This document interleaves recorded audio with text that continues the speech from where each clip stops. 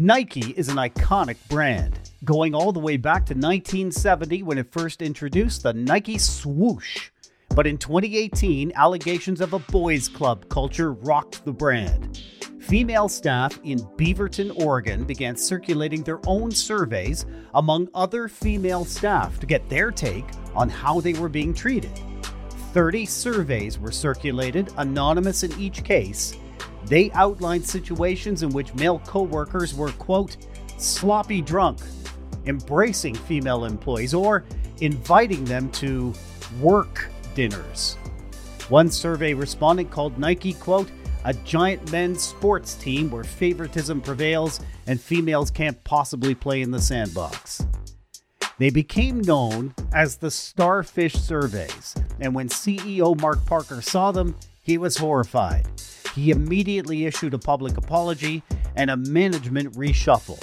A short time later, 7,000 Nike female workers were given raises.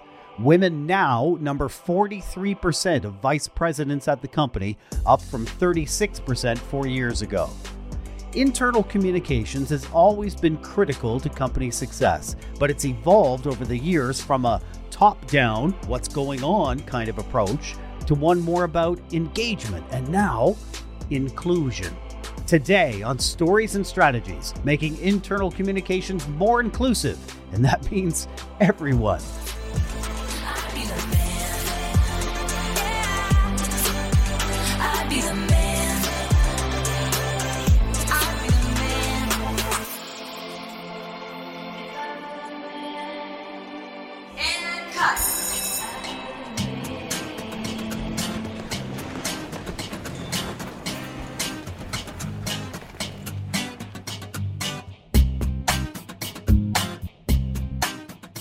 My name is Doug Downs. Music off the top, The Man by Taylor Swift, written by Taylor Swift and Joel Little. My guest this week is Anisu Verghese, joining today from Krakow in Poland. Hello, Anisu. Hello, hi Doug. Thanks for having me. How is Krakow? Is that the capital of Poland? Officially the capital? How are things? No, it's one of the cities, the biggest cities in Poland. Warsaw is the capital of Poland, but it's known for the technology talent. So that's what Krakow is known for. And relatively mild today, or was it a chillier day? It's getting hotter. So it's about 26 or so. The hottest was that temperature, 27 degrees. Right. And in Fahrenheit, we're in the low 80s there, somewhere mid-80s. Right. Yeah. Right. Anisu, you hold a PhD in organizational communications from Alliance University in India.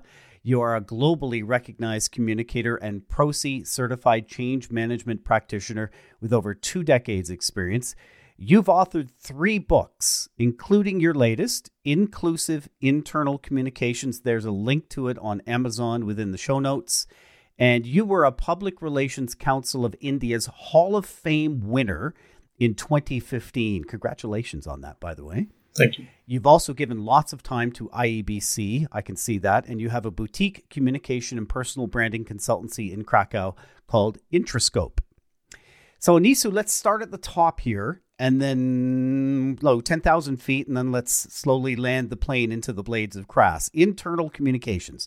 For decades now, it's been stressed how important internal communications is for organizational success.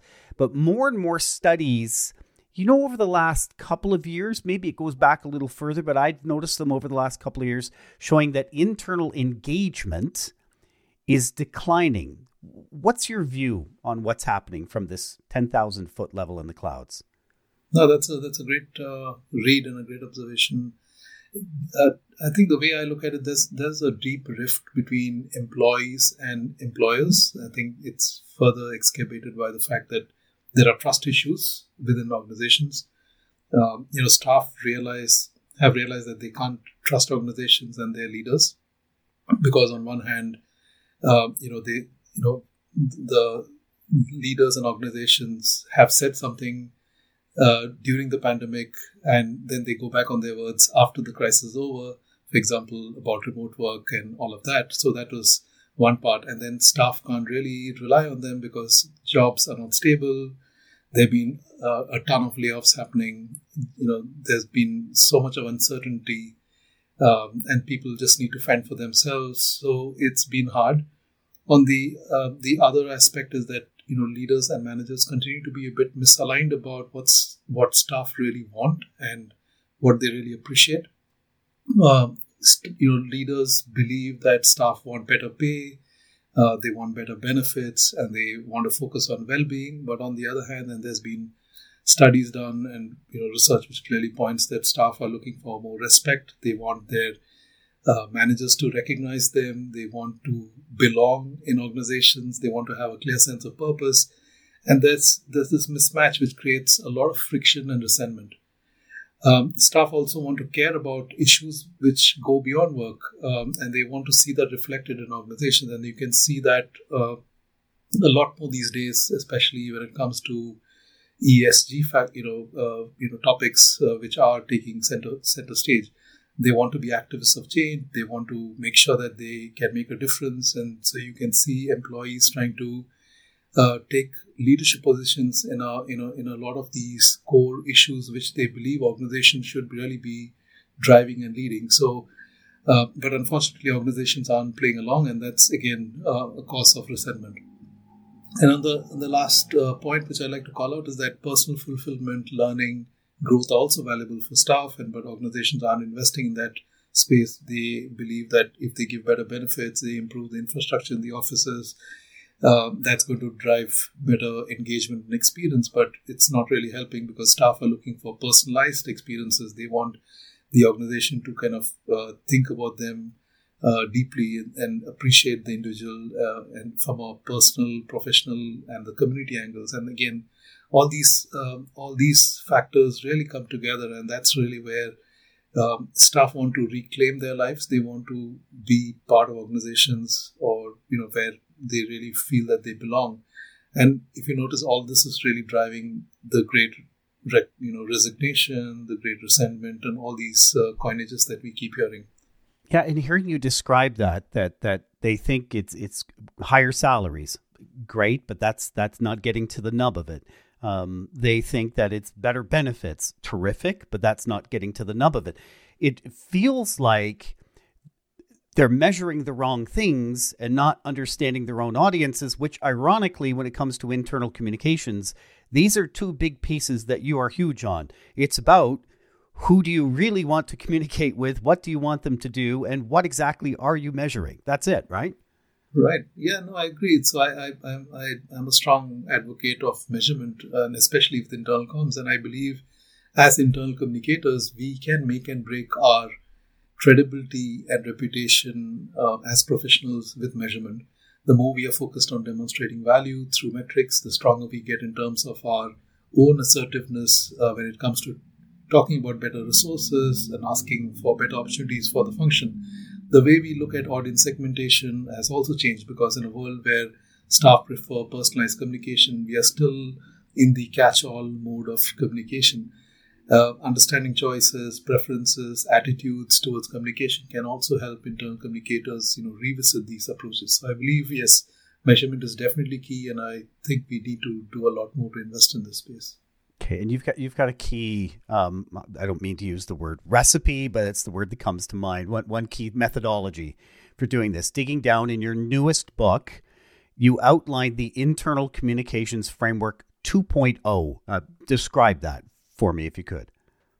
Right.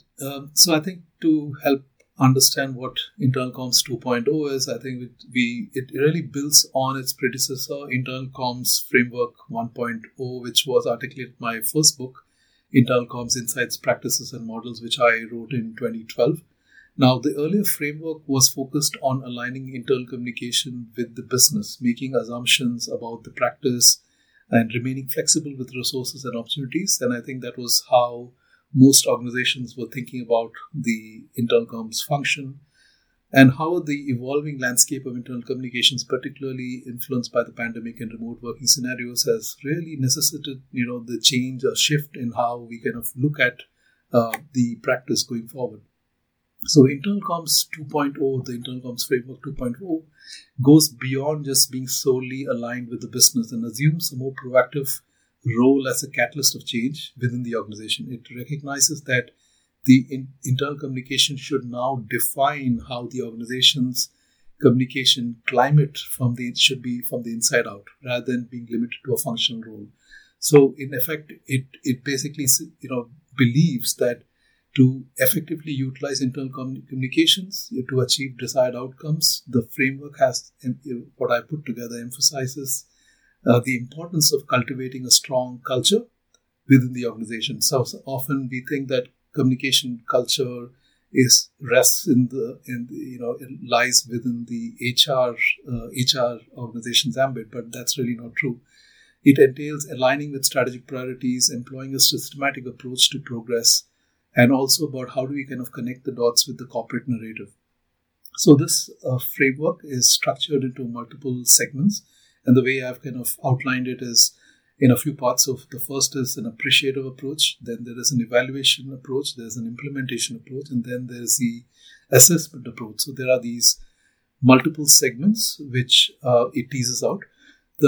To kind of go deeper into each of these approaches, the appreciative approach involves assessing the current state of internal communications by understanding what the team does, what's the organization's strengths, weaknesses, opportunities and strengths and threats. And then it looks at insights derived from existing studies, focus groups, or research reports to gain a comprehensive understanding of the comms landscape. Now, this is usually not given a lot of importance. Most of the times, internal communicators kind of dive in to what's happening on the spot, and they kind of make do with what they have on their hands. And I think that's primarily where the gap is. Then when it comes to the second part, which is the evaluation approach, that focuses on measuring employee satisfaction with internal communications and their level of engagement with the messages. Now, often we rely a lot on HR to come down with engagement survey, and then we hopefully plug in a few internal comms questions into that particular survey, and try to figure out if internal comms is working or not. But this approach believes that we should be able to then identify the areas that really require intervention and guide decision making based on how we allocate resources and training, and how do we manage budgets and expectations. So there is a more proactive approach towards engaging on internal comms when it comes to the evaluation approach. Then moving on to the implementations phase, which is really stressing the importance of principles of effective internal comms. And this is more of being consistent, being authentic, timeliness, clarity, and simplicity. And I've also put together a kind of a simple model around called the 7 P's of internal comms. The first P is about planning, so P for planning, and there's P for people, which is about audiences. Then we get to the process, which is the communication methods. Then you have the practice, which is about the context and culture. Then you have the platforms, which is of course the communication mediums. Then you have the placement, how do you kind of get the message to be delivered. And lastly, the pitch, what's the audience specific narrative. Now, all this is great to have as a framework, but then if you don't really measure it, don't assess how it's working, that's really not helpful. And going back to your previous question about measurement, that's where this plays a big role. So the last segment is really about analyzing the impact of internal comms on employees' perception and engagement with the organization. So when employees are satisfied with the communication they receive, they develop a very positive internal image of the organization, and this in turn helps them identify better with the organization, and then they become ambassadors and they can advocate for the organization. So if you can see that this is it goes beyond just the traditional role of what an internal communications team does. It connects the dots between how employees feel, it connects the dots between what an external communications team would do, and basically tries to play a catalytic role and a kind of a change and transformation, intervention that will help organizations achieve much more than what they can do. So as a result, the organization reputation and trust improves, generating positive sentiments within the network where these employees promote the brand. In summary, I think the internal comms framework 2.0 builds upon the earlier version. It recognizes the need for internal communications to go beyond just alignment with the business and become a catalyst for change. And really, it emphasizes the importance of a strong communication culture. It aligns with strategic priorities. It thinks of a systematic approach to engaging employees and achieving organization's goals. And some of these factors are really not thought as much as we should be thinking about as internal communication professionals. And it opens the minds of leaders as well. When they start seeing internal communicators engaging in this particular fashion, they are more willing to partner and provide more support and encouragement. So that's how I see it. I think every leader should hear that. And as you were describing, I thought, there's my whole plan. There's my internal communications plan. So two key pieces I want to pull from that. How do people prefer to be engaged? That's always been a thing. That's not new. How do you see that changing here in 2023? Well, yeah, I think on to your first question on how people prefer to be engaged. I mean, I do have a different take altogether on this.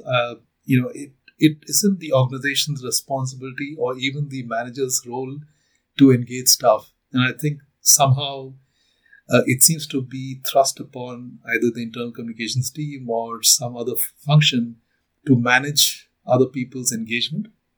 The way I see it, staff join organizations, come in with the zeal and passion so that they're expected to be engaged. The role of the organization and the managers to ensure that the barriers and bottlenecks that prevent staff from bringing their full self to work are removed so that they can get the support they need and they can deliver high performance. So if organizations are still expecting to engage staff, I think they're doing it wrong. On the narrative question, I think it is consistent and authentic pitch that you want your audience to take away and go and take action on. It isn't a flurry of messages that leaders want to share to make staff happy. To get the most appropriate narrative will mean investing time in learning about the audience, the context, the need, the big picture, and the implications of changes taking place. Internal communicators need to be able to let go at times and not try to control everything because that's really not going to help. In today's world, information is available almost at the fingertips of everyone. So I think the role, staff are smart enough to get the information they think is right from sources they believe is authentic, and that usually is in the corporate channels. So it helps to realize that inviting staff and involving them in the process of creating communication helps immensely because they believe that yes, the organization trusts me in the process, and that way you're doing it right from the start, and you don't have to fake it. So I think that's how I would put it. Aniso, I almost can't do an episode these days without asking how generative AI, that ChatGPT thing, right, is going to play a role. How do you see generative AI coming into play for internal communications? Well, I do understand because when ChatGPT became the thing, I did write on that topic and about whether it was a bane or boon for internal communications. I believe it is a blessing and a huge productivity saver if it's used well and right. So ChatGPT or generative AI isn't a crutch you use when you feel lazy. It's meant to be partnered with to create something better and smarter than what you could have possibly done independently. I do see the potential of it analyzing trends, teasing out insights, providing ideas, building on existing perspectives. It is as good as the prompts that you feed in, and also it's the responsibility of the person, keying in all these prompts to check for what it spews out, because finally there are issues on reliability of sources and content. So it's always helpful to check the output before using it. But I believe, yes, it has potential. It is definitely a game changer if used in the right way. You mean I can't just use it to write all my internal newsletters and get it done in 2 minutes? Well, not as easy as it looks. Maybe if I'm not, that might not be as engaging. Listen, thank you so much for your time today, Aniso. I really appreciate it. Thank you so much, Doug. Appreciate it. Thank you for inviting me for the show. If you'd like to send a message to my guest, Anisu Verghese, you can email him, and the link is in the show notes. We started this last week. I love seeing all the places around the world where we get consistent and sizable numbers of downloads. Each episode, I'm going to name a location where I can see from our analytics that people are listening, and not just, a few people here and there, but that we've actually got numbers. If you happen to live in this location, send me an email, and we're going to send you a small gift just to thank you. So for this week, if you are listening in Johannesburg, which is in the Gauteng province in South Africa, I think I'm saying Gauteng right, send me an email, let's say by the end of August 2023. If you live in Johannesburg, email address is doug@storiesandstrategies.ca. We're going to send you a small gift, hoping that you'll mention this podcast to a friend of yours, and that will help the podcast. Thanks for listening.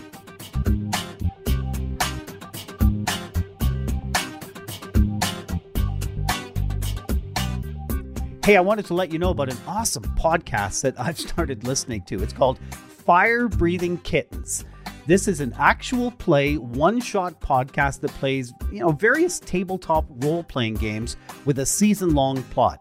If you had affection for Dungeons and Dragons or that kind of presentation, this is a brilliant podcast to listen to because there's a beginning and an end to each week's story. You can start on any episode. Every week has a different combination of 4 from the same rotating cast group of people. Join fire-breathing kittens as they solve detective mysteries, attempt comedic banter, and enjoy friendship.